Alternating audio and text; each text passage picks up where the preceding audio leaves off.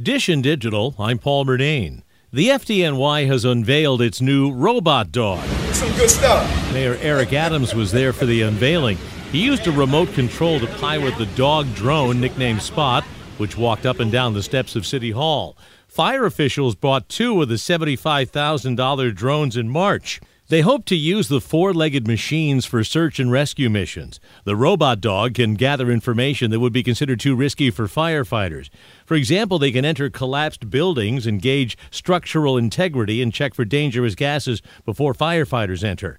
The same robot dog got a rough reception when the NYPD tried to deploy it to patrol a public housing complex last year. The lease was canceled after critics called the robot dystopian and an example of overly aggressive policing. Dish and Digital, I'm Paul Murnane. There's more at WCBS880.com/Dish and Digital.